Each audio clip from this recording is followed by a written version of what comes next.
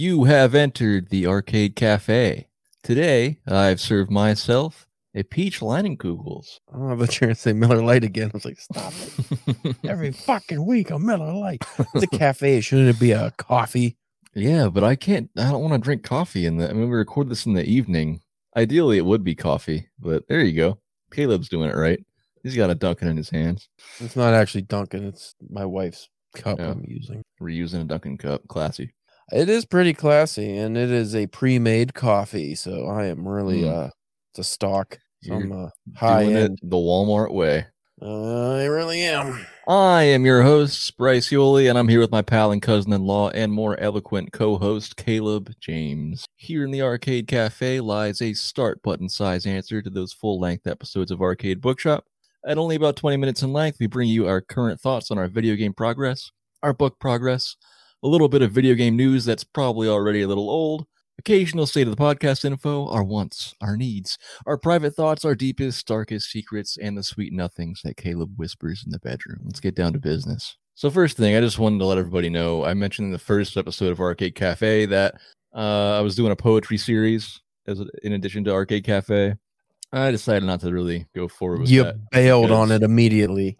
Well, no, I was thinking about that since the beginning of the show, of Arcade Bookshop, and I forgot that one of the reasons I didn't go through with it originally is because I want to talk about actual published famous books of poetry or pieces or whatever, and unless you get approval from the publisher or from the artist, the writer, it's technically a copyright issue to talk about, to read from it at all. And I don't think you can really talk about poetry without reading the poems. No, it wouldn't work too well. Yeah. Caleb thought that I was going to talk about my poetry, and I could do that, but I don't think I would have an ongoing, I would run out eventually, and I don't want to talk about poems that I don't have published either. And the majority of them aren't published. So, even though there's a bulk of, they're not a bulk, but even though there's a group of them that are, I would run out pretty quickly. So I don't want to, I'm just going to put that on the side. Maybe I'll come up with something better. But the good news is that I've been rejected a million more times since the last episode of Arcade Cafe. That's pretty neat. Up to 15 rejections now. I think last week I was at I think I was only at 6 or 7 or something, maybe 8. I don't know. It's a lot in a week's time. Yeah, I'm doing really bad, but really good to reach my goal for having started submitting again so late. But we both were accepted into separate issues of this thing called, it's no big deal to announce that, right? I don't know what you're talking about. The PA Bards? No, not the PA Bards. We've talked that through. Oh, okay. Minimag. That's big news too. That comes with a poetry reading live on stage. It does. So the Benedum this year. Yeah.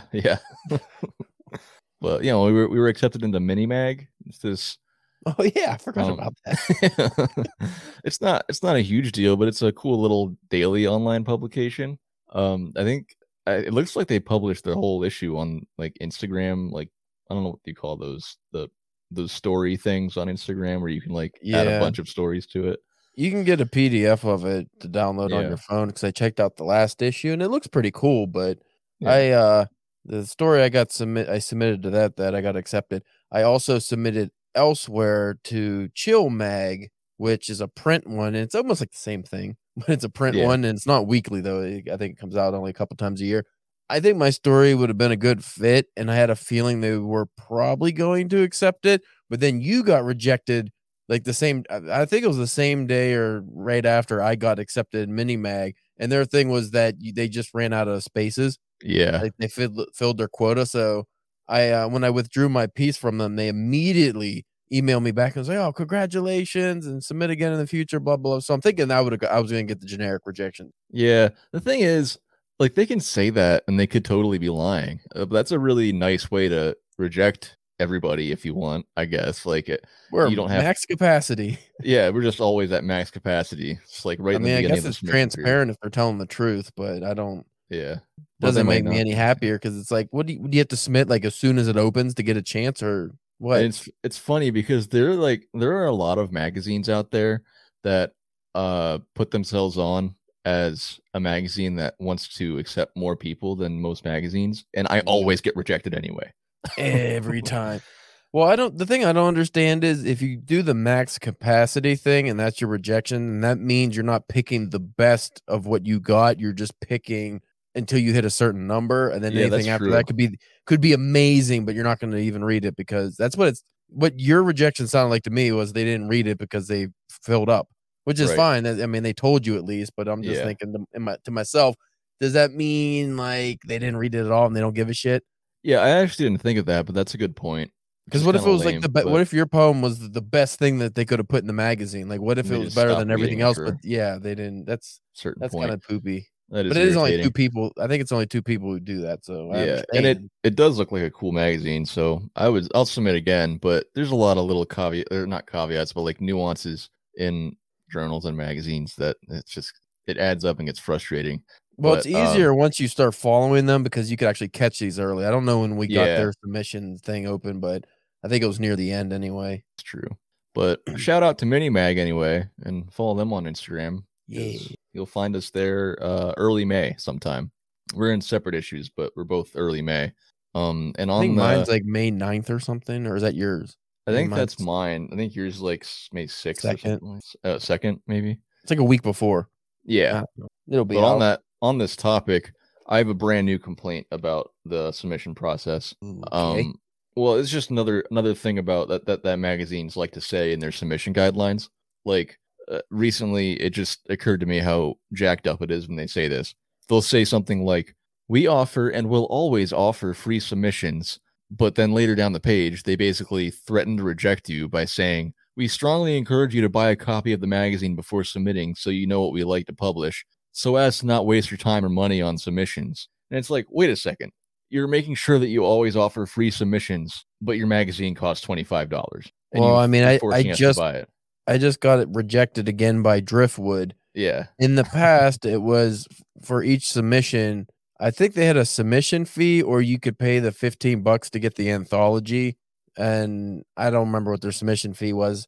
So I did that a couple times. This time there was no option. It was just buy the anthology for Yeah. $30 or buy one of their published novels for $30 with your submission. And then I did that and got rejected after a week. And I'm like, fucking never again. I did get the book. It looks kind of cool, but I'm just like, Yeah. come on. I mean, I think you said never again last time we did that. Didn't we submitted to that twice before. So that was your third time doing that too. Yeah, and I just fucking spent too much money on them, and I don't even like the publication. That's the thing. No, Like, yeah. I read the I'm not stories in their anthology. I didn't like them. I'm done with that stuff. I have to be I'm monitoring what I'm spending on submissions now. I'm trying not to exceed 25 tops, 20 ideally. I'm This trying was not to the exceed that a most I've month. ever spent now. I had, I think, a $20 or $25 contest I spent on before, and I just submitted to, I don't remember the magazine's like a fantasy journal or not a journal. I don't know. I forget if they put out books. I forget what they put out, but it's like a bigger one, and it's a $10 fee. But they actually they're the one that I find this with the genre stuff. They actually read and will give you, even if it's generic feedback, they'll be like, "Hey, this didn't work for me because it was boring, it was dry, it Mhm. was," like, they'll actually give you some feedback versus all these literary reviews. Like, most of them is just generic. Every single time I've submitted to a genre one and got rejected, I got some kind of feedback. Yeah. Well, also when you submit the contests, it's going to be a better response regardless, I think, and they're definitely going to read that. I mean, you'd think. It's It's unethical much if more they likely don't, but anyway. Yeah, yeah. I think it's unethical if a journal charges $3 for a submission fee and they don't read it, or Mhm. they, say they read it. But like, here's what I was wondering. So if you submit 5 poems, let's use the pen review, for example, and because they reply in 1 day to usually a week, it says on their site. So if a couple days go by and they say, hey, you're, rejected, whatever, generic rejection, did they actually read all 5 of your poems? Or they just read the first one and go, meh, or do they skim? I just don't know. I feel like it's just a bunch of interns at these places that don't really care. Like, Yeah, you're at the and whims of some college kid probably. Like, maybe you'll get lucky and get somebody that actually wants to read something good. And then every other time, though, it's like somebody who's read a million submissions and just doesn't give a fuck anymore. right. And having been well, we both have been on that end of things where you're reading for a magazine and it all bleeds together because most of it isn't very good. Yeah. And at least for me it was that way because mine was an undergrad magazine only, so a lot of it was people that were, mostly teenagers or early 20s, and they, even if it was okay, it was still kind of blah. And you have to like pick the best of the blah. And so if you get into that groove of things, however, the Pen Review should be getting decent submissions because it has higher I always forget this word, notoriety, something like that, esteem. I don't know. Esteem, something like that. But that also means they get way more submissions. Yeah, which means you're gonna get a bunch of poopy ones too because it's free. And the one before this last one, I waited like 4 days, and this one I waited like 10 days, something like 9 or 10, and so that was greater than than what they say it's supposed to take. So you think like they probably got behind, and they probably just deleted a bunch, rejected a bunch. But anyway, yeah, I don't like that, but it also makes me think, like, especially with your poetry, maybe it would be to your benefit to just write some make still your style of poetry, but like the topic is outlandish or something unusual, because that would make it stick out.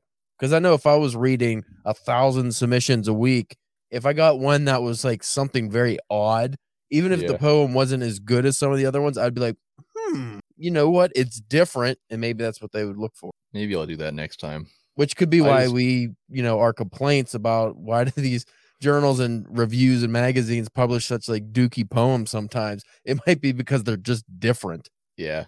Well, I'll try it differently next time, I guess. But last writing topic. Diabolic Press, where is our contributor copy? I want to hold it up like this. I know. We just want it in our hands because it's pretty and you liked our words so much. I want to hold it up like I'm doing with Spencer's book. Yeah, here. Like this. And where is it? And if we by saw Friday, the pictures, that's what kills me. We saw multiple pictures over multiple weeks. I mean, I saw the guy who's running it. He posted on Instagram not only the proof copy of the magazine, which looks really cool, but it opened up and showed a picture of my story specifically. Yeah. So I'm like, fuck. And that was over a month ago. Yeah. When he said he's going to send them out. And then I guess the printers took a while, but now he took more pictures of the fucking books and then took pictures of the books in the container, the packaging. Like, I want it. Come on. Well, if by Friday when this episode airs that we have received it, thank you so much, Diabolic Press. Yeah, for this sweet first issue of your magazine, and we will do a show and tell next week for when it's actually in our hands. It looks really cool, and I wish he would announce when he's going to sell it or how much or when, where, to who, about that. Any information. Yeah. Well, when we find out, we will let you know. Moving on, gaming stuff. So I have some bad news first. Just the day before we recorded this, Sony Interactive has laid off 8% of their workforce, which equates to 900 employees, closing out the London division entirely and resulting in several canceled games. I don't think they announced any what the games are that were canceled, but an article mentioned Naughty Dog and like the developers, a Naughty Dog game, and I forget the other. There were two other developers, but I can't remember. But that's insane and lame, and it's unfortunate that probably the world economy is so bad that Sony and many other game companies have had layoffs in just the last like 6 to 8 months. And it's just like unbelievable that businesses make devastating decisions like this, like 900 employees. Well, do you feel like the whole entertainment industry in general is declining rapidly? Because like Hollywood is just shit the bed completely. Like people are not seeing movies. The movies they do put out more often than not suck now. So that's not helping them any. But like comic books are probably going to go the way of the 90s where there's just a big burst and nobody buys them anymore.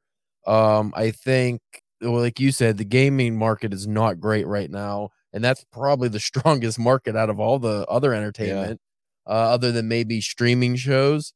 I don't know what the numbers on. Well, I know everything but Netflix is losing money. Netflix, I think, is the only one that's doing okay. All the rest of them are just surprising terrible. Because I don't even watch Netflix anymore. And the only reason I haven't gotten rid of it is because any of our streaming services, really, but mainly Netflix, is because my stepdaughter watches it. and so we keep all of them because she watches like one thing on every single streaming service. But yeah, I don't even watch that much new stuff anymore. I don't like a lot of the new stuff that comes out, and I would guess that the streaming services are going to be canceled by the majority of the population in the next few years because, I mean, maybe not. Maybe it'll just be a thing where we just get desensitized to the minor adjustments over time, like everything. But it seems to me, I mean, like we're already spending a full cable bill, and the benefit of streaming and you get ads before, now. Yeah, the benefit that is one benefit of the streaming services, and also that you could just like have Netflix and pay like $10 a month and have all these shows. But now you have Netflix, you have Hulu, you have Disney Plus, Paramount, HBO Max. You have all these streaming services, and it adds up to a full cable bill anyway. So unless you decide that, like me, like if I didn't have anybody else watching these things, I would get rid of them all, except Peacock maybe because I like watching The Office. But that makes you have my brother pays for that. That has to make you wonder though, what entertainment, like what are people doing for entertainment? Because it used to be I always hear people talk, or even if I just went on Twitter, the trending news, it's always like some show, some movie. But now it's just like things that people hate. Like, oh, Madam Web is terrible. And then it's just that's what's trending. But it's never things people are watching or reading or enjoying. So it makes me think, is like, are we done with any creative output or any kind of entertainment? Is it just now we just work and slave away and nobody's happy? Well, you know what? And maybe this is just because I'm only recently in the last few months back on social media, but man, it seems like there are a shit ton of new literary magazines right now. There are a lot, and I haven't decided if that's good or not. Like on my buddy Matt Holland, he lives over in, I don't think, maybe Liverpool, somewhere in the UK. He was telling me that because he got published in a couple things, and he was telling me that they have this thriving literary scene that's going like bananas over there. And you could just go out to like pubs and they do poetry readings, story readings, like just everywhere. And this was probably a year or two ago. He was on my DPW podcast talking about it. So I was anticipating at some point it would have to bleed over a little bit to here. And like you think at some point in the US we'd start to catch up again with having more literary things like that. Certain areas they do that regularly. There might even be one in Pittsburgh that we don't really know about, like slam poetry. At least there's a lot of that stuff going on. I don't really like that. White Whale Bookshop always does poetry readings, the one we never got to go to. Yeah, they do. And I haven't been to that yet, but and then I know you make fun of them for whatever reason, but the PA Bards actually does readings around the state, so I don't make fun of them. I don't know why you hate the PA Bards. You're a two-time PA Bard, but talking shit on them, I don't get it. No, there's a Pittsburgh City of Asylum does stuff too for, I'm not even going to say who the people are because I'll butcher that and I don't want to offend anybody, but they do special poetry stuff as well. But I do think it's growing, and I think that might be a thing. Like people are getting so like with the cancel culture and everything, which isn't cool, but people might be getting just totally fed up with typical entertainment, and they might be finally moving back to, you know what I really hope makes it back? The pulp magazines. Yeah. Like eerie, it might, like weird sci-fi, weird horror, like, because then that opens up avenues for guys like us to get published and paid for our work more often and actually get readers. And I think that's what we need. I think we need less literary reviews and more in the way of the genre stuff for entertainment purposes, because that draws the general public in. General public's not reading literary stuff and academic stuff. Not that there's not a place for that, but when between, like, if you have the New Yorker or, I don't know, say a new Tales from the Crypt anthology comes out, what do you think the general public's going to pick up first? Yeah, right. That's true. I don't know. We'll see. We'll see what happens. And hopefully we'll still be here to talk about it.